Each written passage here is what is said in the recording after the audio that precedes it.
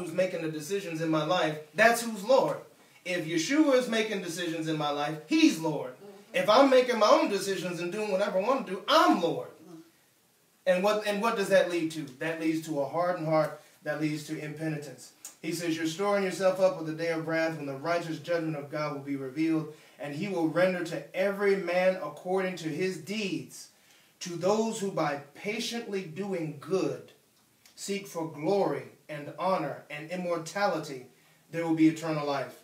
But to those who are self-seeking, you see, that's the root of it all.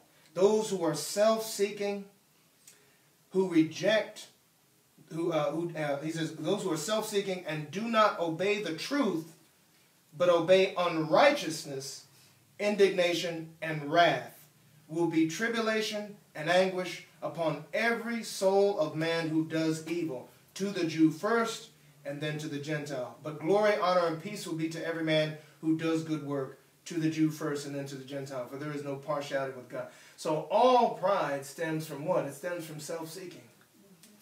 It's a self. Self is at the center, just like the moon rotating around, rotating around the earth.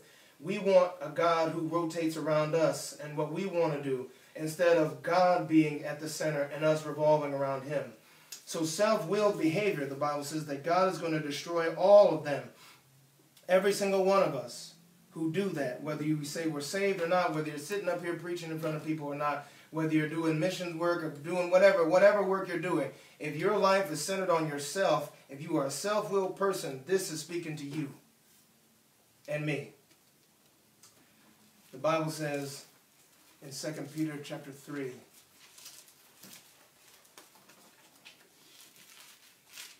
Peter chapter 3, right before Hebrews, I believe, after Hebrews, excuse me. 2 Peter chapter 3, before 1 John. God says he's going to destroy everything. And the Bible also says that judgment is going to begin with the church first. You see that in Ezekiel 9. You can write that down. You see that in Ezekiel 9, where the Lord, when he's looking at all the idolatry of his people, all the idolatry of God's people, worshiping the sun, worshiping pagan gods, and of course all that we mean is sexual immorality and all kinds of other wickedness that's attached to that. He says, put a mark, destroy all of them, get rid of all of them, my people. Start at the temple, but put a mark on the forehead of the people who are mourning in the city, who are sighing and crying over all the wickedness that they're looking at. All the evil that's running with, they're mourning, they're weeping.